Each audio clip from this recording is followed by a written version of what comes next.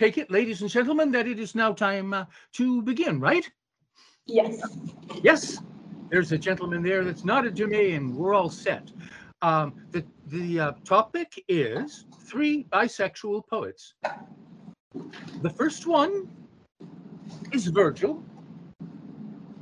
I have, can you see this? I have translated his Eclogues. The second one is Hafiz. I have translated poems from his Divan, which means collection. A divan nowadays is something you sit on, but it used to be the assembly of people that sat on the divan.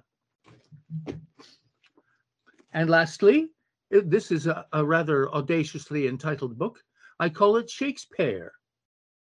And this is where I interview him. And for every poem he writes, I write one. So the book is not 154, but 308 poems. Now, all 3 of these books are interview books. I don't know of anybody else that does this kind of thing, but I am a space and time traveler, and I do like to interview the people that I study. Now, Virgil, although a text in school for schoolboys for centuries, seems to have been treated in a rather spotty fashion. Some of his poems are well known.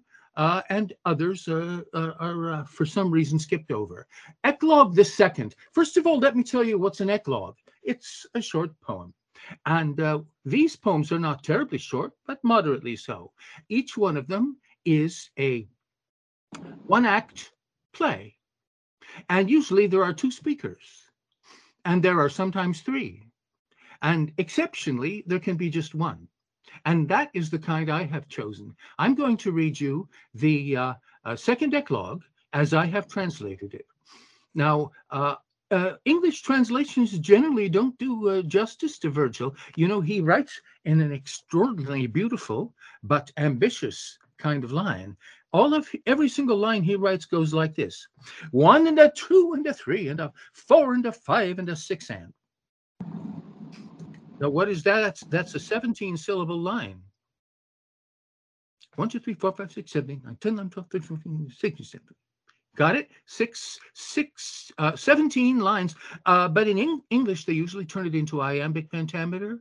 And nowadays, they're turning into various hybrids of free verse that sort of wanders in and out of pentameter. I don't like any of that because none of it sounds like Virgil. But I go back to the original. And how do I do that? I wanted to read something that sounded as Virgil would actually have spoken it, and my Latin isn't really good enough to get all of that from his words. So I went to Christian Nathaniel Osiander, who in 1853, being the perfect poet and scrupulous translator he was, translated everything in a 17-syllable line. And I translate from him because I can speak German. So, shall we begin then? Second Eclogue. Corydon is the speaker, and he is in love with Alexis. And Alexis is a man, as the name has been male for hundreds of years. It's only lately that girls have started getting this name, and it was explained to me that there was a lady celebrity on TV named Alexis, and she helped to make it popular for girls. Anyway, that's the situation. Corydon Shepherd was burning for handsome Alexis, whom Master Iolus favored. The outlook had Corydon badly disheartened. He to the beech grove resorted continually, where the treetops offered their shade, and where Corydon, constant, though never rewarded, uttered to forest and hill an unvalued and wearisome chanting. Dreadful Alexis, can music no meaning convey to your spirit? Won't you a mercy exert? You will drive me at length to my deathbed. Cattle that look find a nourishing coolness emerge from the woodland. Hedges, a thorn-weaponed shelter, accord to the verdant-backed lizard. Cumin and garlic, strong-flavored, well-crushed, to refreshments contribute, which to the workers will Festulus give when they're weary of mowing. I, though, who follow your steps in the evermore bright glaring sunlight, songs blend unheard with the crickets in thicket, unchanging, abrasive. Isn't this fun to listen to? You know, it's highly musical. He talks about it. He says he's singing. Oh, I want to tell you one more thing that is remarkable about these eclogues. It's not indicated by the title because it just means short poems. And people always say, well, what are these eclogues? And everybody gives the same answer. Shepherd poems. That's sort of half right. They're shepherd farmers. What nobody tells you is what these shepherd farmers do in their poems. This is all about what they do mostly on their time off. And what they do is they talk about singing, they sing, they compose poetry, they recite poetry, and they run competitions to see who can sing and recite the best poem, best if it can be done to a flute or a lyre accompaniment. Is very, very highly cultured rural folk. I just wanted to say that because they impress me on every page. And nobody says that about the eclogues. If you knew that these were totally music-obsessed people, you might be more eager to read the poem. Were it not better to seek Amaryllis, the proud, the disdainful, sulking in scorn, or Menalcas to woo, though I have to admit it, dark, the tanned hue of his face can't be likened to yours, blinding whiteness. Though you're so charming, let not your attractive complexion betray you. Privets, though white, and the hyacinth darksomely colored, both vanish. Why don't you ask who I am? Is the topic devoid of all interest? Great is my dairy farm wealth, an abundance of milk and of porridge, myriad lambs on Sicilian hills, and in summer, in winter, never a shortage of nutritive milk, re-infusing a vigor. As I was taught by the Dircean Amphion, high on the mountain Aracinth, calling together the ghosts, even now am I singing, nor am I ugly. When down at the seashore I looked in the water, handsome the figure I glimpsed while the winds were caressing the wavelets. E'en to be likened to Daphnis I'd fear not, but trust to your judgment. Oh, how I'd like it if you, tranquil days on the mead not despising, lived in a plain simple cottage with me. Of the deer we'd be hunters, or mid the green of the mallows be driving the goats with their young ones. If a duet we attempted, we'd emulate Pan in the forest.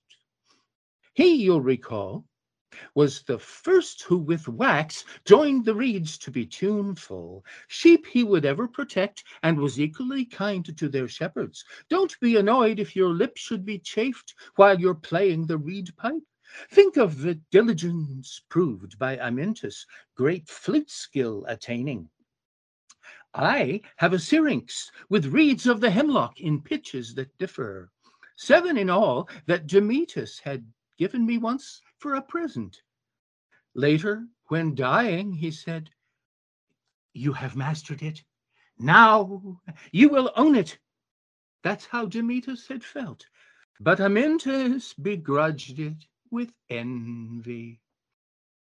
Look, I've 2 fawns that I caught in a perilous, narrow ravine shaft, fur spotted whitely all over, 2 lambkins that suckle twice daily. All will be yours if you wish, although Thestylus wanted to have them. Well, she may get them at last, if you steadily spurn my affections. Come over here, you so good-looking boy, for the nymphs are presenting lilies the best. In a basket abundant comes white-robed the naiad. Tops of the poppies she plucked, with the violets pale right beside them. Blooms of the dill with their dulcet aroma are daffodil comrades. Fennel, beloved of bees ever fragrant, and other sweet herbage, Iris and cassia, too, golden flowered, the girl is enwreathing. Dusky toned quinces with downy soft plum, I myself want to gather. Also the chestnuts, the dear amaryllis, adorable maiden, loved, and the plums, smooth as wax. We must honor the fruits, let us love them. Laurel, you too I've picked out, and you, myrtle, so friendly together. Made for each other, you raise a most lovable, drunk-making fragrance. Corydon. Awkward, you boor! You will never with gifts tempt Alexis. Even if presents availed, you would have to compete with Iolaus. Woe is me, and alas, I'm defeated. I better admit it. Blooms to the south wind I gave, to the wild boars my shimmering water. Whom are you running from, fool? In the grove have the gods made their dwelling. Paris, Dardanian too. Then let Pallas, the builder of cities, live in a tower she made. May the grove be my choice and my freedom. She-lion harries the wolf, and the latter is after the she-goat. Filled with new vigor, the goat would devour the rich flowering broom plant. Corydon follows Alexis. All creatures are fervid and harried. Look at the hard-driven oxen, the wearisome plough bearing homeward. See how the sun, when descending, the length of a shadow will double. Me, love alone, set aglow, hotly kindled. Who now may control it? Corydon! Corydon! Ah, you've been grabbed by a violent madness. Only half pruned on the elm are the vines in their arduous climbing. Why not start weaving a basket of pliable wands of the willow? Twigs of a hardier wood you can add for a practical crafting. What's a rejection? Remember, there's many another Alexis. Reply to Second Eclogue, a comparison. I told you it's an interview, so now it's time for me to speak for a minute. And I begin with a quote from another book about nature. It's by Lucretius. It's called On the Nature of Things, or some people translate it, The Way Things Are. It's a very remarkable and striking paragraph. Even in the hour of possession, the passion of the lovers fluctuates and wanders in uncertainty. They cannot decide what to enjoy first with their eyes and hands. They tightly squeeze the object of their desire and cause bodily pain, often driving their teeth into one another's lips and crushing mouth against mouth. Well, there's a description of love in the natural world. I had to think about that for a minute. The first part of my reply is called Virgil and Shakespeare. Virgil had made it quite clear how the swelling of empire had threatened even the right of a shepherd to stay in his bountiful homeland. Passion, however, no rival can have as the major unsettler. Wild is the metaphor used to illuminate nature's great food chain. She-lion harries the wolf, and the latter is after the she-goat. Filled with new vigor, the goat would devour the rich flowering broom plant. Corydon follows Alexis. All creatures are driven and harried. Up flashed the visions of what had been noted by stormy Lucretius. Venus and Mars, who are passion and war, are the parents of Cupid. Virgil, you're also prophetic of Britain's great bard, William Shakespeare. Brave swan of Mantua, kin to the swan of our Stratford-on-Avon. Him had I interviewed earlier. Here, as to you I am turning, let me observe that you both have depicted what never will alter. Multiple gardens and battlefronts, prodigal natures provided. Crucial as part of the humanist training Erasmus had patterned during the youth time of William, the famous Virgilian Eclogues, being composed by the poet most highly esteemed of the Romans, widely were studied and relished when read in the splendor of Latin. Let us review what we've learned about Corydon's love for Alexis, then we'll allude to events that occur in the sonnets of Shakespeare. Virgil. Thestilis, Naiad, or nymph, in a bounteous gift-bearing maiden, we are obliged, I would guess, to suppose we are viewing a servant, maybe a stewardess, helping the master to offer the tributes, richly portrayed with descriptions of pleasure enticing the hearer. Flowers and fruits and the herbs and the condiments tempting the palate, offerings Corydon hopes that, along with the fawns and the lambkins, favor will bring from Alexis, to whom he feels ardent or flaming.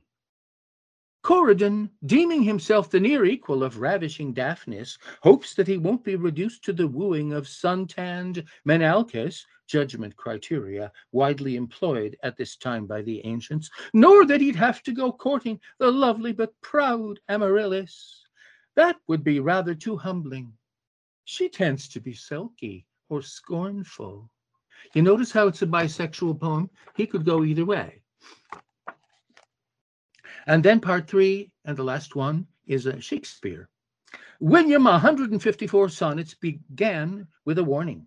Seeing the boyfriend as beautiful rose and the world's fresh adornment, 39 poems of chiding he writes. If you don't pay it forward, bearing a son, maybe 10 of them, boys to inherit your beauty, you'll Mother Nature offend and will perish, fine youth time unrescued. We'll see that, I guess I can't show you that here, but Shakespeare makes that point 39 times. He badgers his boyfriend about that. I have a friend who's about my age and doesn't have any children. He found it really astonishing. He said, why does he give me all this? Enters a woman, Song 40. There's no woman in this sonnet sequence until sonnet number 40. Both Will and his boyfriend adore her.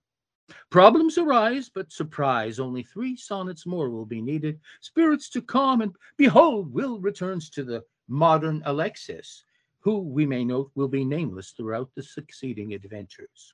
35 sonnets now offer more love hymns addressed to the boyfriend. 4 lyrics afterwards seem to refer to a poet contender who is attracted like William, alas, to the very same boyfriend. Troublesome, right? So you'd think, but pursuit of the boyfriend continues. When might a woman appear?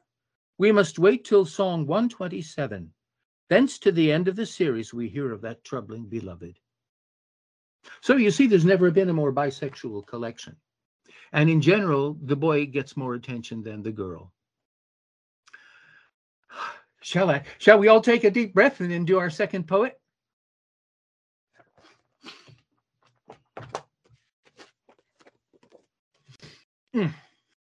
Really enjoyable. What you have to do, though, is take deep breaths. 17-syllable lines mean you need energy. If you've got a voice that is in any way failing you, don't attempt it.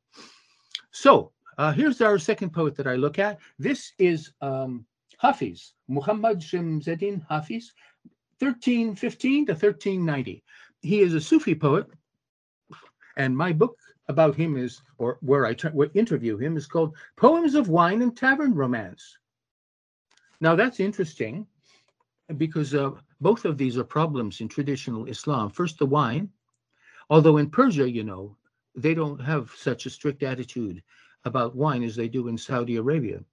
For one thing, wine doesn't grow well in desert like Saudi Arabia, and Iran is a perfect country for vineyards. So if there's any way in which an alternative interpretation of what looks like a total ban can be worked out, people will try and have tried to work it out. So in other words, there are pubs throughout Persia in the Middle Ages, and there are pub poets, very religious as they consider themselves. And in fact, most of them are mystical too, adherents of the Sufi group. You may have heard of Sufis.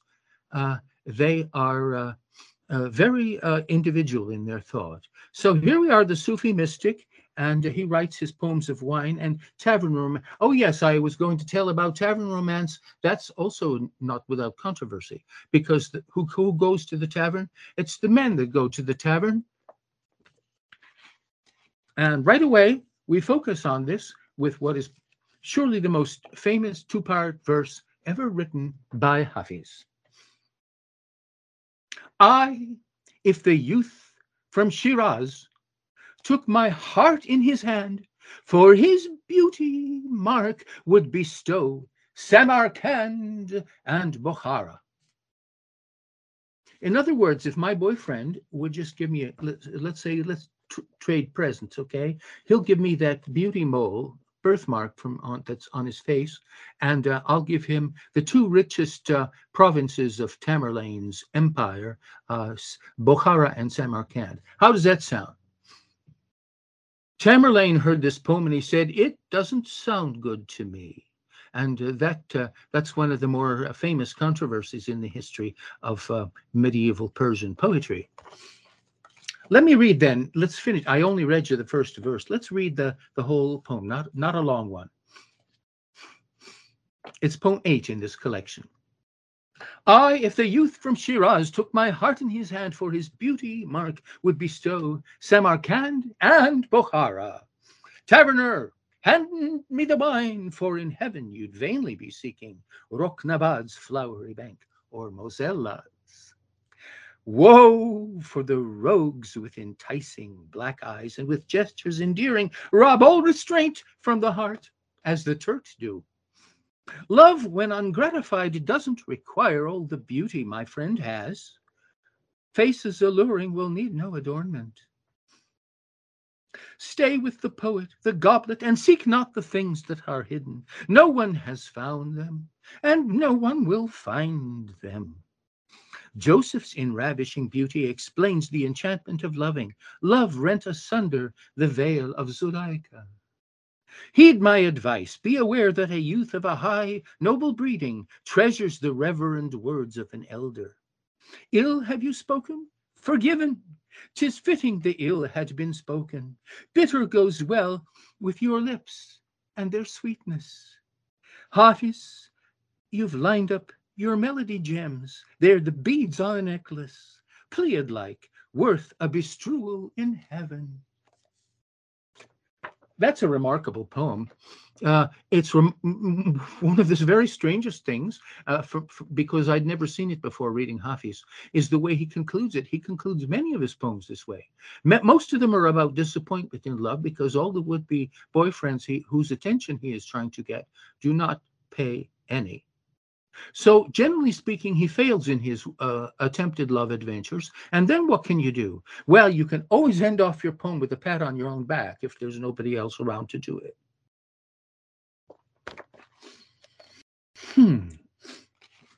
So now I'll continue. This is my reply. It's a contextual commentary.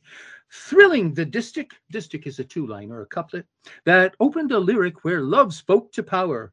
Timur the Great did not find it amusing. Legend proclaims that he summoned the singer to court with a query. What may it mean, your colossal presumption? Dare you belittle the splendor of realms your omnipotent ruler conquered in lightning-like triumph of battle? You, Samarkand and Bukhara, would grant, and without hesitation, both for a beauty mark. Better explain it.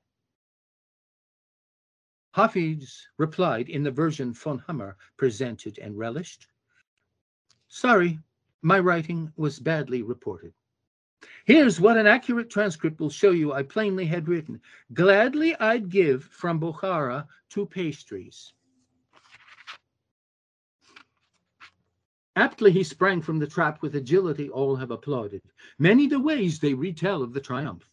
Don't be surprised that temerities loved for a fool to Tsar Ivan, as to King Lear, in a madness poetic, spoke with a boldness incomparable to a monarch besotted, touched by the god they were gifted, permitted. Isn't that a nice little story? Tell the emperor exactly what you think of his empire. Goethe liked that because one of the reasons Goethe is Germany's most famous poet. He wrote Faust. What a lot of people don't realize is that he also wrote a book copying Hafiz called West-East Divan, West-East Collection, where he masquerades as a, guess what, medieval Persian pub poet. And he writes love songs. And his real-life lady love answered them in the book. It's really fascinating. It happens that the lady friend was married, and he decided he'd not try to mess up the marriage. So they decided together that they would have a perfectly ideal and non-physical relationship by way of a love poem book. So Goethe wrote that up, but one reason he loved Hafiz so much, he said, he called Hafiz his twin brother. Here's Goethe, raised in Lutheran Germany, and he calls this Islamic poet not just his brother, but his twin brother. I think it's because Hafiz gave him relief by writing about love and wine and defiance of the empire of Tamerlane. It gave him Goethe a feeling that he could get away too from current politics and stop thinking about the Napoleonic Wars, which were driving everybody insane.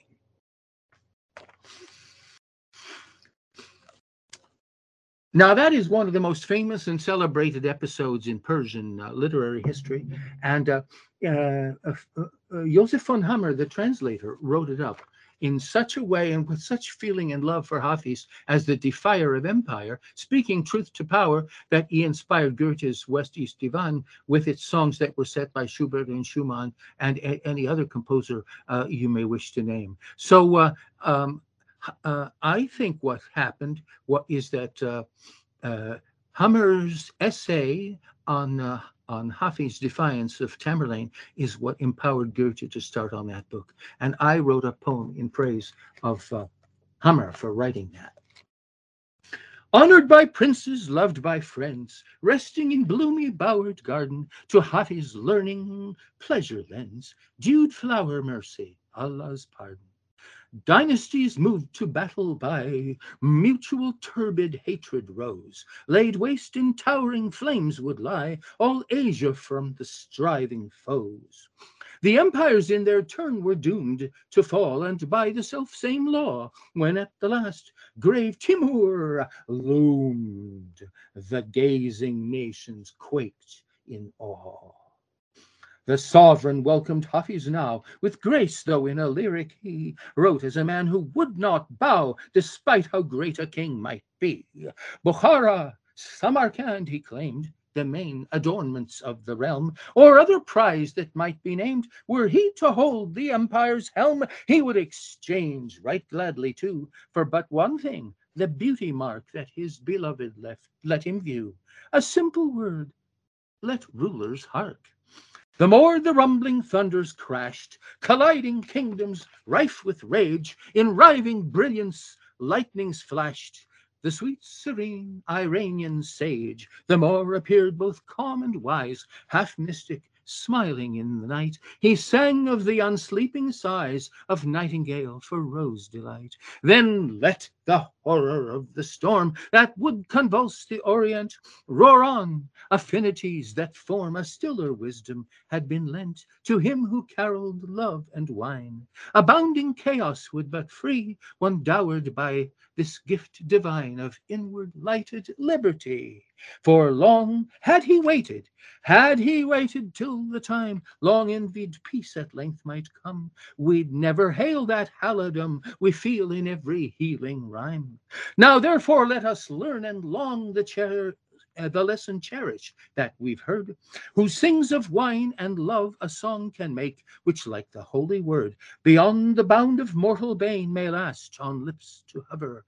Ah, when lofty names of Tamerlane and Genghis Khan and Nadir Shah will only as a burning scar be known in mankind's memory, a warning and a mark to mar. So rather hark to Hafiz, he made bold by morning evening star, embroidered clear and lyric hymn to love and wine, twinned lights that are the eyes of choiring seraphim.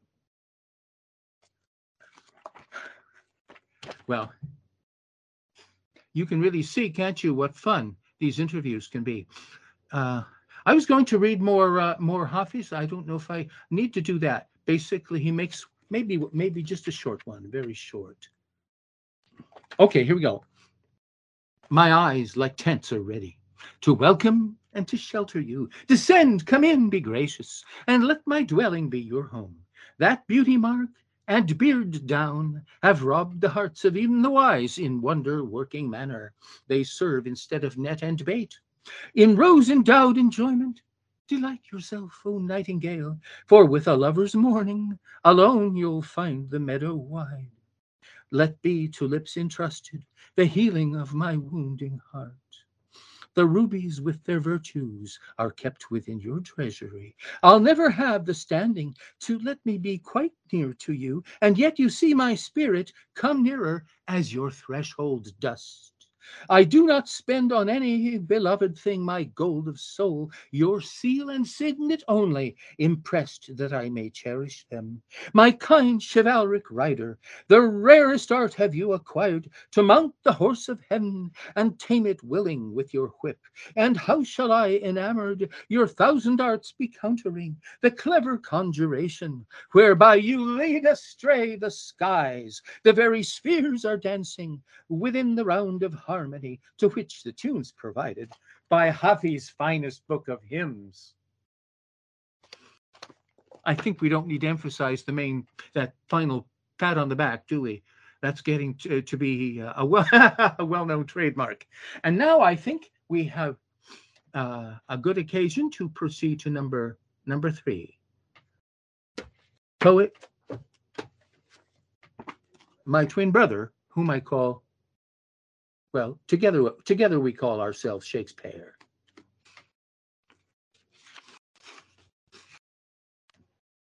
First of all, I'd like to give you just a little prose paragraph from a critic that I was reading. He points out that an editor of Shakespeare named John Benson in 1640, that's less than half a century after Shakespeare died, altered the poetic addressee's gender so that most of the poems that are spoken to a man seem in the Benson edition addressed to a woman. For 150 years, this was the edition of the sonnets that the world knew, not corrected until 1780 by Edmund Malone. I enjoy being able to help dispel the clouds of misperception. It has been observed that the truth shall make you free. Interesting, isn't it? So back in 1640 already, the lid was clamped down by the censors. I'll do Sonnet 1 simply because it introduces so nicely the major themes of the book. From fairest creatures we desire increase, that thereby beauty's rose might never die. But as the riper should by time decease, his tender air might bear his memory. But thou, contracted to thine own bright eyes, feed'st thy light's flame with self-substantial fuel, making a famine where abundance lies. Thyself thy foe, to thy sweet self too cruel. Thou that art now the world's fresh ornament, and only herald to the gaudy spring, within thine own bud bearest thy content, and tender churl makest waste in niggarding. Being a miser, pity the world, or else this glutton be, to eat the world's due by the grave and thee. In other words, it's thou art the world's fresh ornament and only herald to the gaudy spring. That's an interesting way to talk to your boyfriend.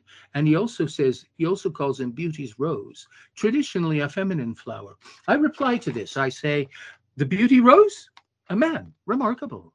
Another man is telling him that he had best beget, lest love might die with full assent unrealized. A penury, though cloaked in seeming riches. If self-prized, you nothing sowed, lived unproductively, regardless of the offspring dreamed, despised as barren death's own narrow home you'd be. Who doesn't wish to give, but shyly keeps, the miser, what is in him to bestow, in unawakened enervation sleeps, that will not let the eye or others grow. For love must lend, remain neglectful of the giving wisdom, and you'll never love. So,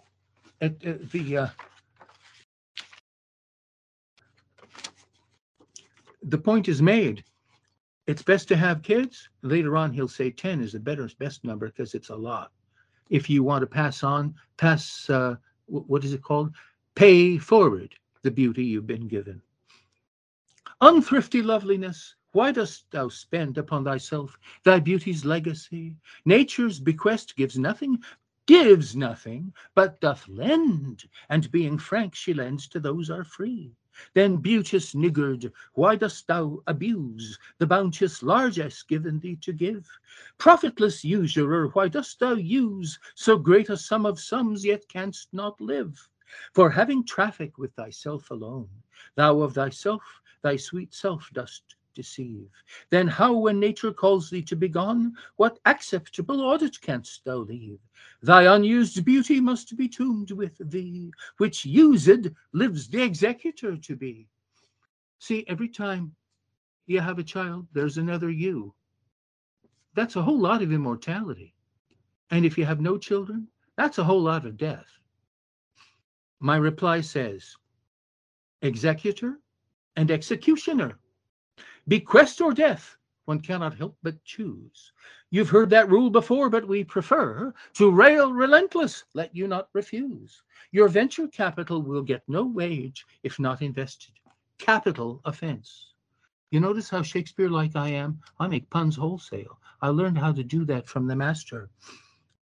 So mortgage assets that by mortal gauge earned profit early may reward good sense. A self-regarding passion merely means the bills that bear your image cannot pay. Who proudly in the dreaming mirror preens will find his mintage melted quite away. Do you get the meaning there? I am commenting on the line in Shakespeare's poem, for having traffic with thyself alone, thou of thyself, thy sweet self dost deceive. He's been trafficking with himself, and I take that to mean masturbating. And that's why I say, if you look in the mirror after that, you'll find your mintage, what could have been a coin that you could spend. That is to say, a worthwhile and a life-giving and a profitable thing. A child is going to be just melted quite away. And then I conclude with a Shakespeare-type pun: be shamed who thus can liquidate accounts. As income dwindles, debt unpaid yet mounts. Well, we go on like that for 39 poems. I asked myself, by the way, in one poem, but let's see, it's the reply to Sonnet 9. I ask, mere singleness a crime? I can't grasp why, unless the love of woman would allow the poet's comrade to identify with him more fully than he can right now. Reflected in the graceful lady eyes, the lover loves, the friend identifies.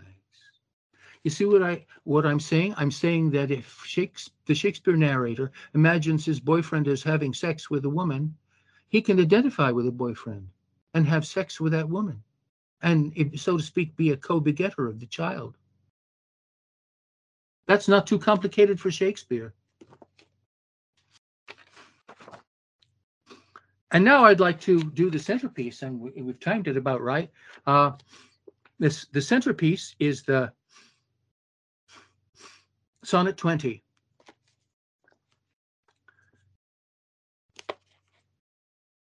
A woman's face, with nature's own hand painted, hast thou, the master-mistress of my passion. We could stop right there. It's worth thinking over, isn't it? He's talking to his boyfriend, and he says, you have a woman's face, and you are the master-mistress, of my passion. A woman's gentle heart you have, but not acquainted with shifting change as is false women's fashion. Bit of misogyny in there. An eye more bright than theirs, less false in rolling, gilding the object whereupon it gazeth. A man in hue, all hues in his controlling, which steals men's eyes and women's souls amazeth. And for a woman wert thou first created, till nature as she wrought thee fell a doting, and by addition may of thee defeated, by adding one thing to my purpose nothing. Did you get that? It's rather tight-packed. For a woman wert thou first created. Nature intended that you should be a woman. You look just like one. Till nature, as she wrought thee, as she was working on you, fell a doting, whatever that means. Something like, is it absent-minded or dementia or sleepy? Something like that. It could mean a number of things. But anyway, she somehow, her thinking went astray. Let's just say, my favorite word, absent-minded. And by addition, me of thee defeated, by adding one thing to my purpose, nothing. In other words, nature made a big super mistake when you're making a woman. She gave him a male organ. But since she pricked thee out for women's pleasure, does that make it a little clearer? Mine be thy love, and thy love's use their treasure. Some people have tried to suggest that this is Shakespeare's platonic love for his boyfriend, but on the other hand, he says so often that the man is absolutely a woman, and except for one certain, shall we say, absent-minded detail that really didn't have to be there, would be easily mistakable for a woman, and a quite perfect one at that. I would say this is a pretty strong indication of a bisexual orientation. And now let's turn, I think it might be nice to do at the end, with the last part of my interview reply to Eclogue 2. And this is part 4 of that reply, and it is called Gender Crossing. Everyone reading Song 20, I'm sure, will be struck by the thinking. William explains that his comrade was made to be born as a woman. Nature fell doting and added a part seldom seen on a female. Will isn't bothered by that. Master-mistress, the friend is remaining. Virgil and Shakespeare are drawn to a world where the borders are fluid. Flute playing, blossom and bloom connoisseurship are fit for both genders. Failed with Alexis? Keep trying. Menalcas or fair Amaryllis, either the man or the lady might comfort you. Sadness relieving. Sonnets of William, more homoerotic than not, yet inclusive, rightly are deemed. To the female he sings with a passion convincing. Praise the bisexual bard, for the heart moved the stars in their courses. Often I'm thinking androgynous modes of inclusion might favor every imaginer writing for humankind, fluidly gendered. Goethe in tones of Prometheus wrote, and of Ganymede also. Internet fiery, Promethean I, yet a Danae likewise. Deep receptivity heaven requires to enable creation. Thank you so much for coming.